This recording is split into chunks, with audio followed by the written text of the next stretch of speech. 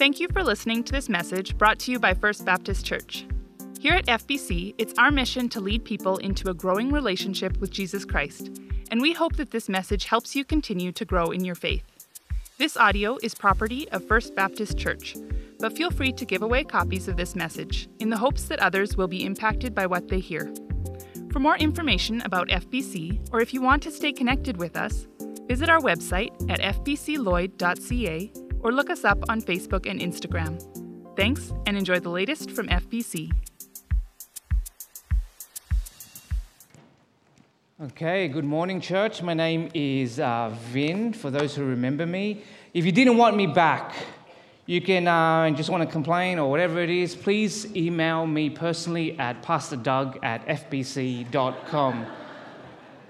You can contact me there. I think that's the best place. But anyway, thanks for having me back. FBC, for those who do remember, who don't, let me introduce myself. First of all, I know with the face and the accent, a lot of you guys are confused, so I always have to explain it. First of all, no, I do not know Harry Potter. No, I don't know who he is. I'm not from Hogwarts. Okay, born and raised in Australia. Married a beautiful Calgarian woman, and now I'm here. But, you know, like I tell people, they always ask, why would you leave the sunshine and the beaches? And the truth is, when I signed on the dotted line to get married, I didn't read the fine print. That's the truth. And then the only thing I knew about Calgary was from a movie called Cool Runnings. So all my education about Calgary, about Canada, about snow was from the Jamaican bobsled team. Now, hey, don't get me wrong. Like, Calgary's home. Canada's home for me. Like, Australia, a bunch of convicts. Who needs them? But anyway, been married for 5 years to my beautiful wife, Laura. We have 2 very young children. I haven't slept in 2 years. And now I'm going to retreat with a bunch of your teenagers. Look, man, I don't know what's going to happen at retreat. It's going to be crazy. We're all going to get completely messed up. You can translate that any way you want. If you need to come check up on us, please do. Okay? And please tell me who your children are, just so I can stay away or whatever it is. But look, this morning, I'll be preaching from the book of Acts. So in Acts, if you guys have the church app, if you don't, please download it. So the church app or your physical Bibles, whatever you may use, you're welcome to do so. If you just want to listen, that's fine. But in Acts chapter 1, verses 1 to 8, that's what I'll be teaching from this morning. So as you open it up, I'll be reading from maybe a version you're not familiar with, but it'll be quite similar to maybe what you're using. So in Acts chapter 1, verses 1 to 8, it says this: "In the first book, O Theophilus, I have dealt with all that Jesus began to do and teach, until the day he was taken up, after he had given commands through the Holy Spirit to the apostles whom he had chosen. He presented himself alive to them after his suffering by many proofs, appearing to them during 40 days and speaking about the kingdom of God. And while staying with them, he ordered them not to depart from Jerusalem, but to wait for the promise of promise of the Father, which he said, 'You heard from me. For John baptized with water, but you will be baptized with the Holy Spirit not many days from now.' So when they had come together, they asked him, 'Hey Lord, will you at this time restore the kingdom to Israel?' He said to them, 'It is not for you to know times or seasons that the Father has fixed by his own authority, but you will receive power when the Holy Spirit has come upon you, and you will be my witnesses in Jerusalem and in all Judea and Samaria and to the end of the earth.'" Let's pray. Lord Jesus, we give you great thanks just for this morning, for this time to gather, to be amongst our brothers and sisters. Lord Jesus, we actually come for you. Whatever intention we may have, maybe it was to hang out with a friend or whatever it is, we ask that we would encounter you as well. That Jesus, we will encounter you through the hearing of your word, through the preaching of your word. That we will encounter you through great conversations in the lobby. We pray that our children right now in their classrooms will encounter you as well. And we pray that as we encounter you, that would spur us on. That as we gather together, that would spur us on to go and show the world through love and good deeds that you are alive and well. That this is not just something that we do here on a Sunday morning, in these safe walls, where we are not judged or anything like that, Lord God, but this would move and change us to leave this place, to see the world for what it is, that it desperately needs you. So, Jesus, may our continued worship here this morning be just worthy in your presence. And only in your name, Jesus, we pray. Amen. So if you guys notice right in the beginning, so the author of Acts is a guy named Luke.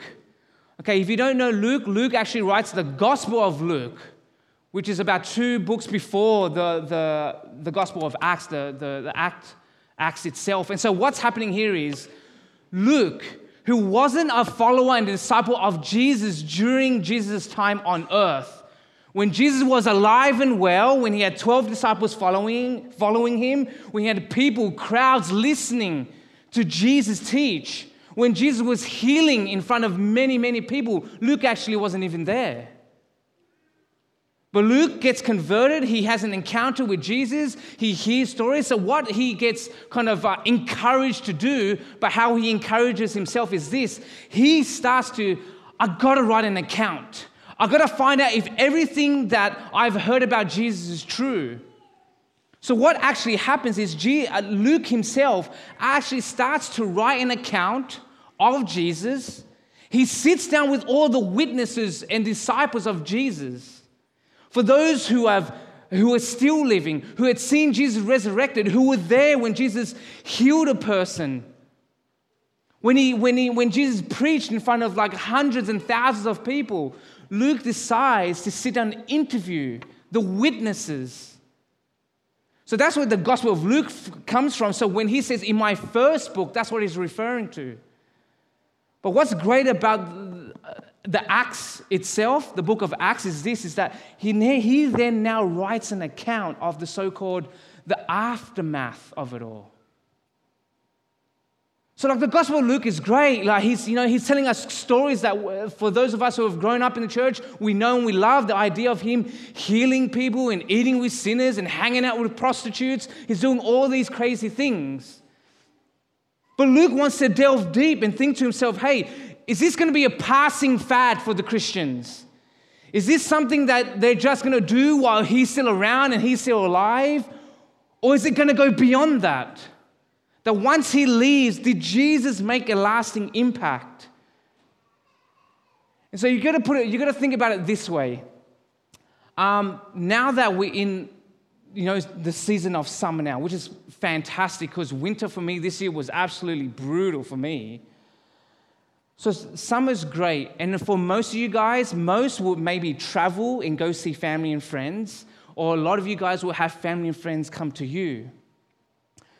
But here's the thing, especially in my household, when we're preparing for friends and family to come over, which has happened, my wife just gets into this panic mode of, I gotta get the house clean.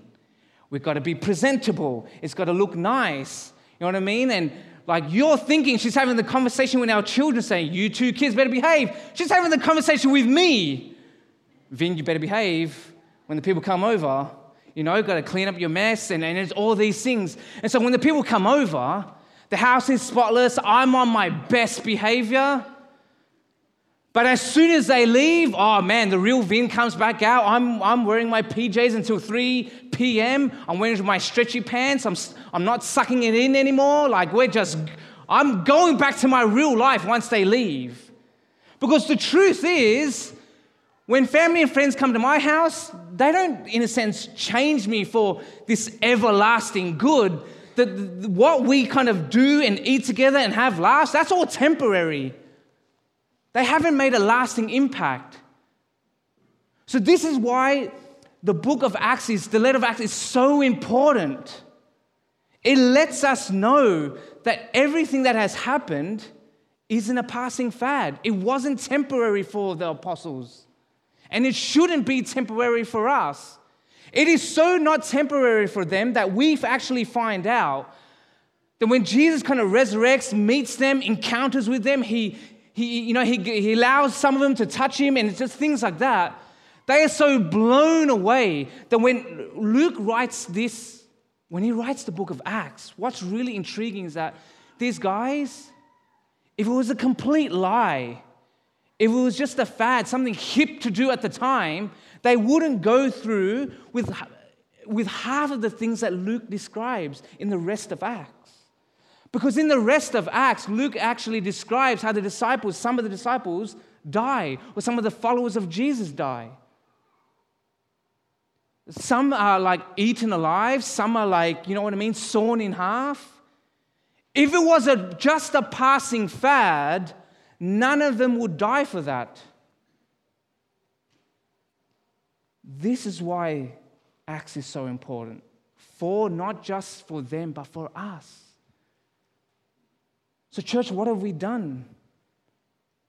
Knowing that this story, this resurrected Christ, this resurrected Jesus is alive and well, is he just a passing fad to make you feel good? And once that feeling is gone, what's going to happen? Are you still going to follow Jesus? And that's going to be important even for our teens who go to the senior high camp, where everything intensifies. They're hanging out with each other, the talks, the moments with the encounters with Jesus. If it's just based on a feeling, once camp is done, the feelings are gone. What then? No, there has to be something bigger and deeper. When you jump straight to verse 6, because what's happening is after Luke has told them this is what Jesus has done, this is what Jesus is reminding these people of, the very first question, if you look at where the disciples' kind of heart and head is at, they actually asked Jesus, hey, so when they got together, they asked him, the disciples asked, hey, Lord, Jesus, will you at this time restore the kingdom of Israel? See, what we have to remember is these followers of Jesus, these Jews, basically what they were basically asking Jesus was, now that you've conquered everything, now you've even conquered life and death, you've conquered sin, you've conquered the grave, you've done amazing things, you've proven who you are beyond a reasonable doubt to us. We know what we think this is what you should be doing. You got to restore Israel. You got to put Israel in its rightful place. You got to rule Israel. You got to let the world know you're king. Are you going to do that? That's what you're going to do now. Here's the thing. Just like us, for some of us in this room, we want to kind of put God in this place that, hey, would you rule and reign? Would you be king in a certain way, in a certain style?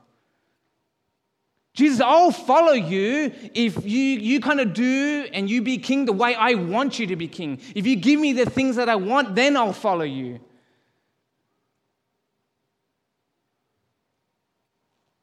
But what's really encouraging here is this.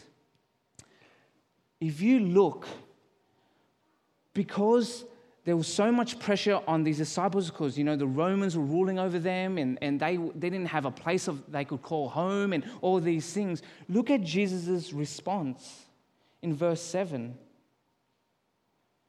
If you look at his response, nowhere does he condemn them. He didn't say to them, what a terrible thing to say. How selfish of you. All you want, what? So our relationship is based on what you want rather than what you actually desperately need and what the world needs? He doesn't do that at all. He allows sometimes, not bad questions, but questions that are off track. He's basically telling them, hey, what you actually need is to get back on mission. You got to think beyond Israel. You got to think towards the ends of the earth now. No longer are you going to be in this safe space and community anymore, in these safe four walls, but you're going to think way beyond that. See, even for us in this room right now, there's some of us in our walk, in our relationship with Jesus, we're just a little bit too comfortable. We like to be in this safe place, but here's the thing, and we like to be in the safe zone. Look, I'm not here to make you feel guilty. That's not the ministry of Jesus. He's not here to make you feel guilty. But he's here to at least challenge you to think you've got to respond in a better way. You've got to respond like a thinking beyond yourselves. So as Pastor Doug announced this morning, hey, maybe some of you need to go out there and buy a boat. Not for your sake. So I can ride on the boat. That's the best reason for it. But it's doing these good things, not just for yourself, but for those around you as well. For all the teens who haven't met Jesus yet, but by a great act of unselfishness, they get to encounter Jesus. If you look down ahead in verse 8, after this question by the disciples of asking, hey, you're going to come back to Israel, you're going to rule and reign, you're going to be king over all of us. Jesus doesn't condemn them, but just kind of reminds them, hey, let's concentrate now. There's a bigger purpose than for me to even take Israel back, to take my people back, to take my sheep back. There's something even bigger than that. If you look at the word witnesses there, if you want to highlight it, circle it, that's what we encourage in our church. The word witnesses there, the original word, the original meaning of that word is the word we use today as the word martyr. The idea of you kind of, you give your life or you die for a great cause, a great purpose. And for some of us, maybe that's a scary thought, but let me give you the true intent of that word. For some, it might cost life. But for some of us, it won't. For a lot of us, it won't. A few months ago, I got a call, and as soon as I picked the phone, it was a number I didn't recognize, and I got the call, and it just said, Vin, is this Vin? I said, yes. And they go, we need you. This is the Calgary police. And my automatic reaction without even thinking about it was like, I didn't do it. And then I said, no. Last year you witnessed an armed robbery, and you saw the assailant, you saw the person who did it. We actually need you. You're subpoenaed to come to court and to kind of testify.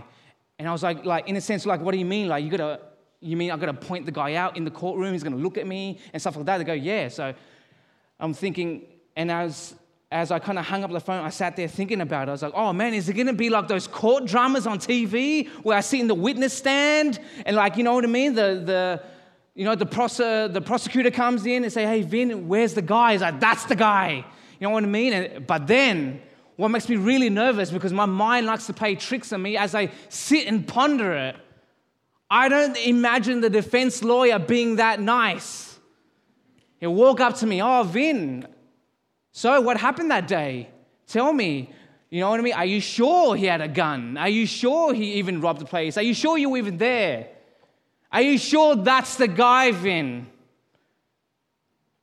Because, Vin, all white guys look the same. And in the way my mind plays it, it's like, oh man, maybe he's right. Maybe I wasn't there. Maybe none of this happened. Maybe he's just dreaming about it. So basically, that's the idea that Jesus is giving, that even though you're my witnesses, what's happening is there's going to be pressure around you. The thoughts of the world, the thinking, the reasoning, the rational thoughts of the world, everything around you as witnesses is going to push your thinking. It's going to make you second guess. It's going to make you second guess, because the world always will second guess really? Did Jesus really claim he's the Son of God? Did he really die, or did he fake his death? Was that really his body on the cross? Did he really resurrect? But come on. We know the disciples stole his body.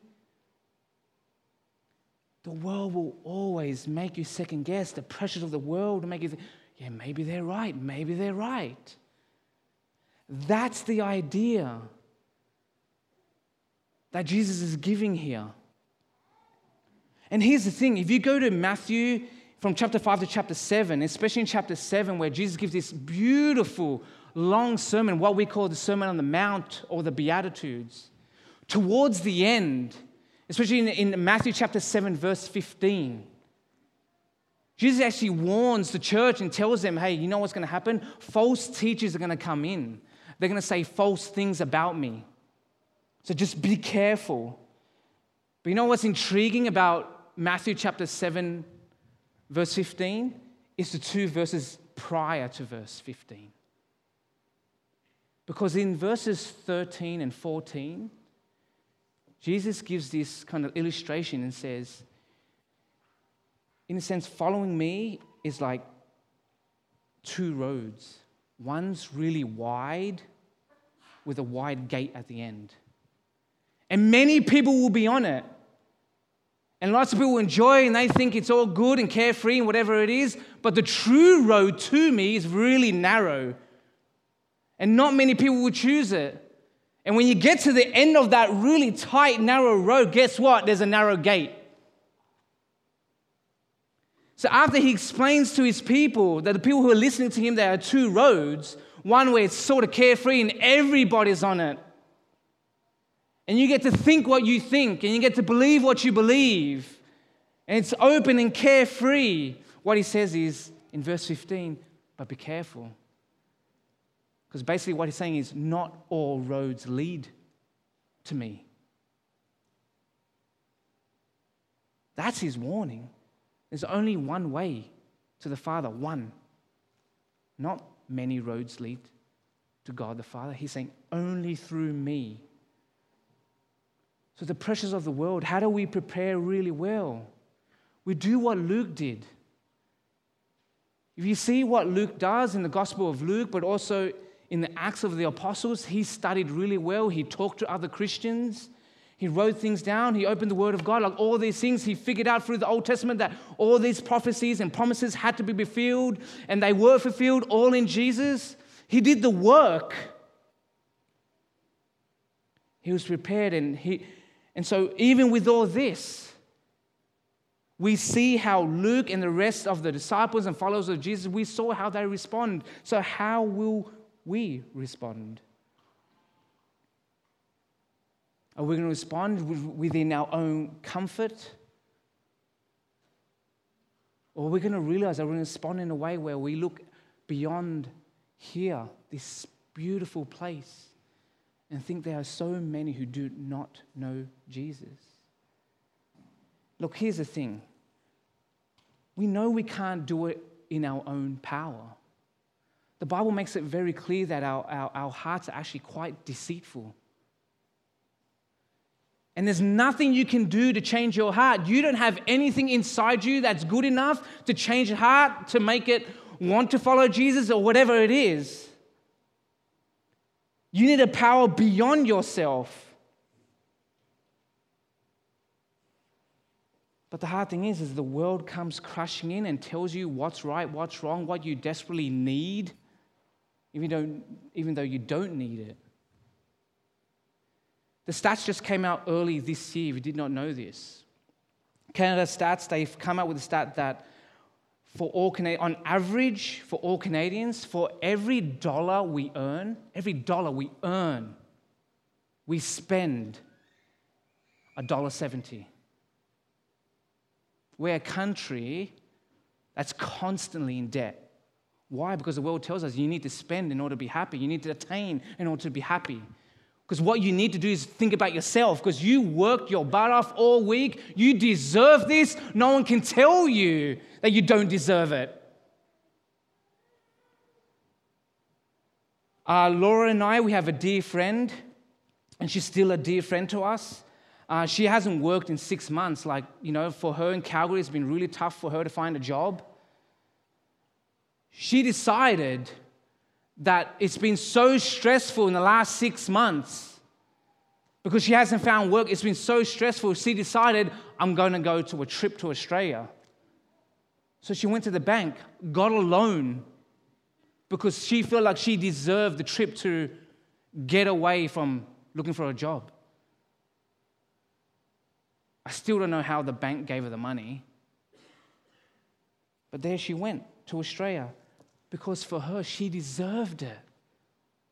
She had earned the right to take a break from looking for work. So church, just remember this, is that though we're selfish and broken inside, there is no power within us. This is why what Jesus says is so important, even though there's no power in us.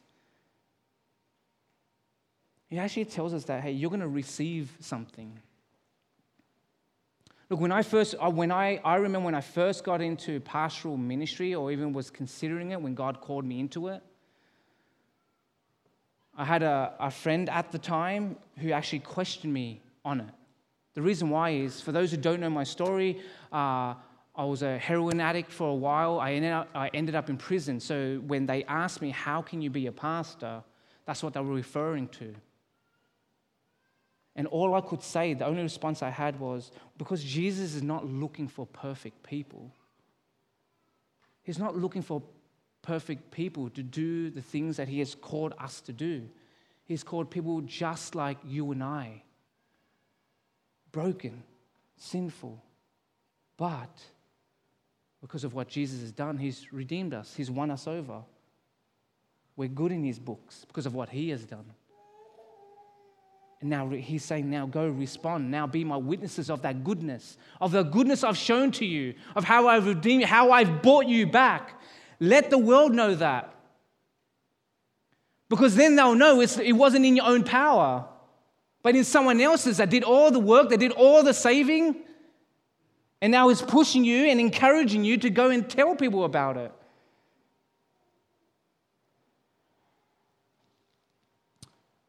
And here's the thing. For those who are listening to this for the very first time, if you're a brand new Christian, or you know nothing about Christianity, or you're second guessing, or you're a skeptic, or you've only heard negative things about the church, here's what I want to say first of all. Don't reject Christianity because of other Christians. We want you to accept Christianity because of Jesus, not because of my mistakes. But the first thing is this. I know for those who are wanting to hear about Jesus or want to have an encounter with him, I know that what the world says a lot, the pressures of the world as for us being witnesses is, well, God is always angry. He seems angry all the time. Especially he's like going around killing people and whatever it is. He's just this angry God that's waiting to sit there, waiting to smite me, waiting until I do something wrong and to point the finger and say, I knew it. You're such a bad person. That's the view that a lot of people have when it comes to Christianity. But the danger is that when people view God that way, some people who have good intentions will defend God and say, no, listen. No, God is all loving. That's all he is. So you've got these two extreme ends, that he's either really, really angry or he's just loving and nothing but loving. The truth is he's both. He's actually both. And this is what you have to understand about how the heart works, but also how God works.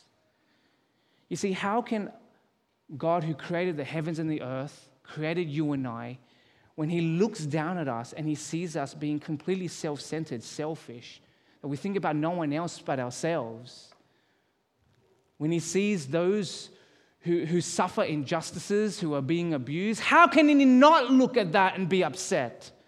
When he sees his children do that to themselves. Let me give you an example. So I have two daughters. One's 2.5, the other's like 11 months.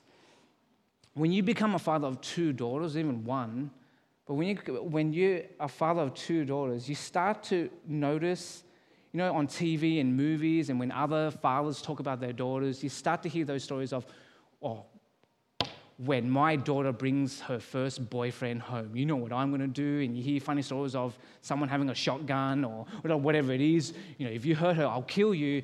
Stuff like that, right? Like you start to hear stuff like that. First of all, here's the thing. Most fathers, when they make that comment, the issue is this. You're scared, You're scared that your daughter's going to bring some boy home that's exactly like you. Because you know what? You know why that scares you? Because you were a jerk when you were that boy's age. So that's my biggest fear. That my daughter will bring home someone exactly like me. Like, oh man, this is not good. But I imagine this as this scenario keeps playing in my head. I imagine one day Grace comes home. And she'll come home crying.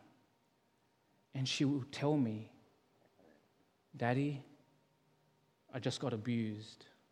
Whatever it was. Sexually, physically, it doesn't matter. And she'll be crying before me. If I was all angry and took vengeance for myself, I'll go out and kill the guy. It'll be over.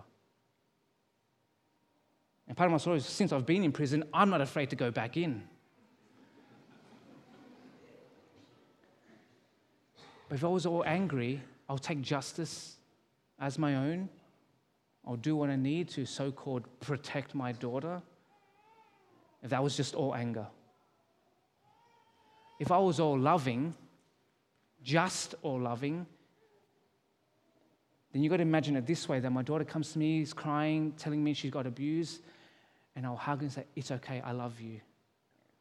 But I love that guy too. So let's let bygones be bygones. Let's just all forgive each other. No, that's not the story of the gospel.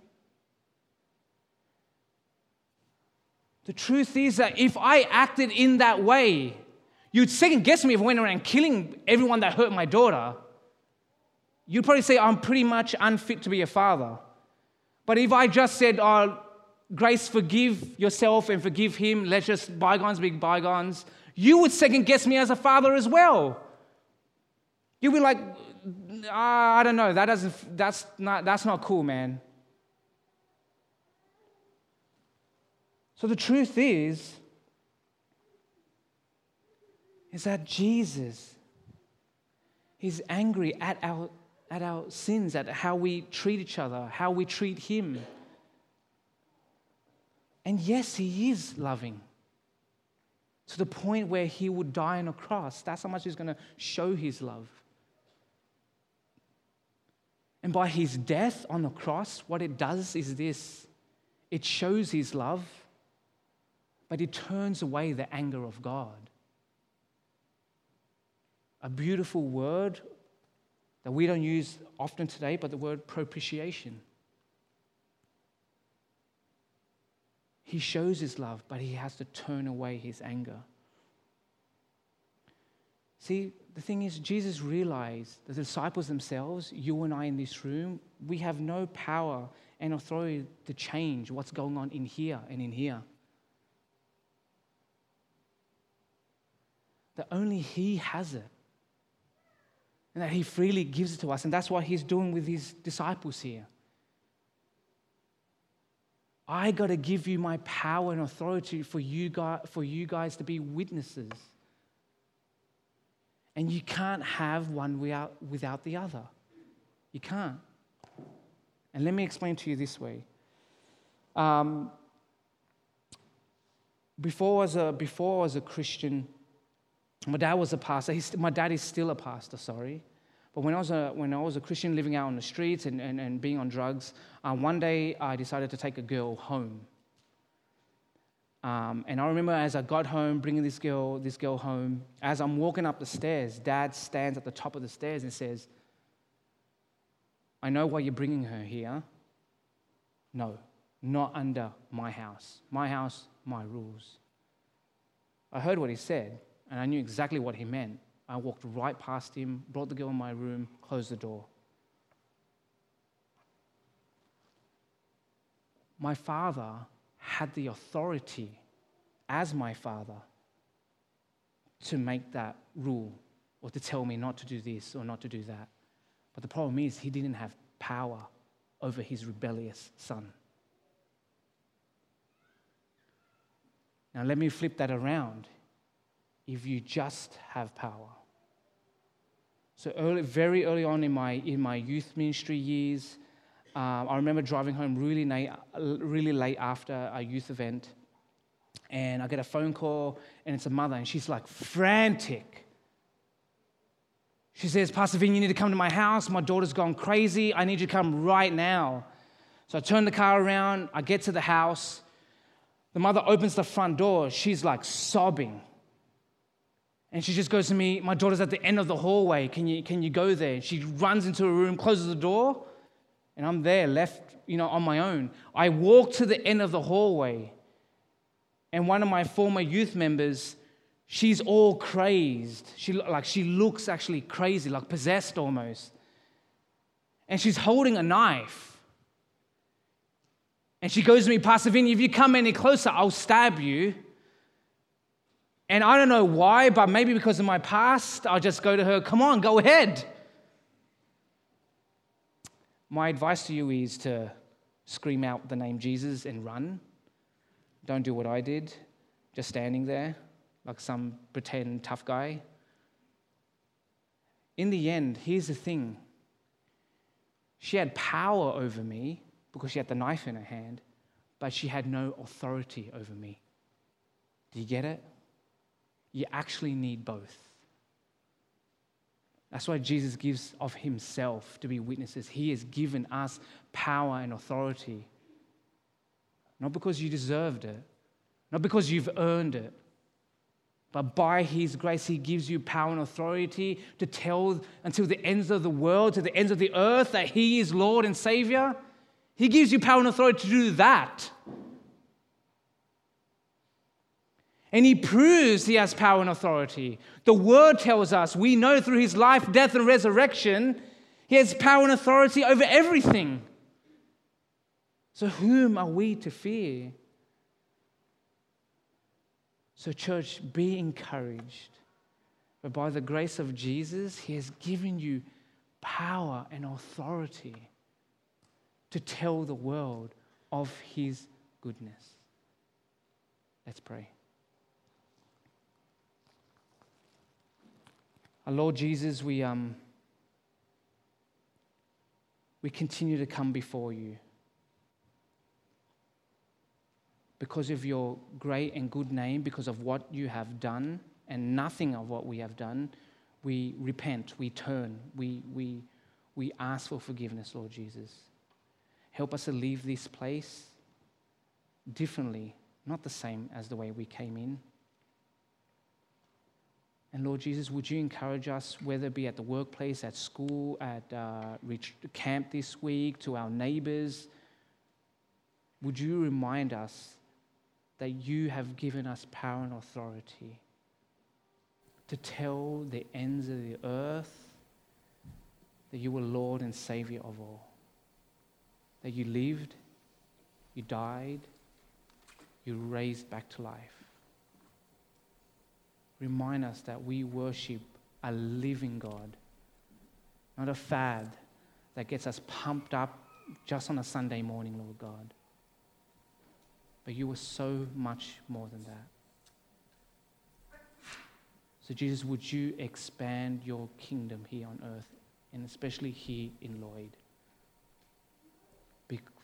For your glory and for our good.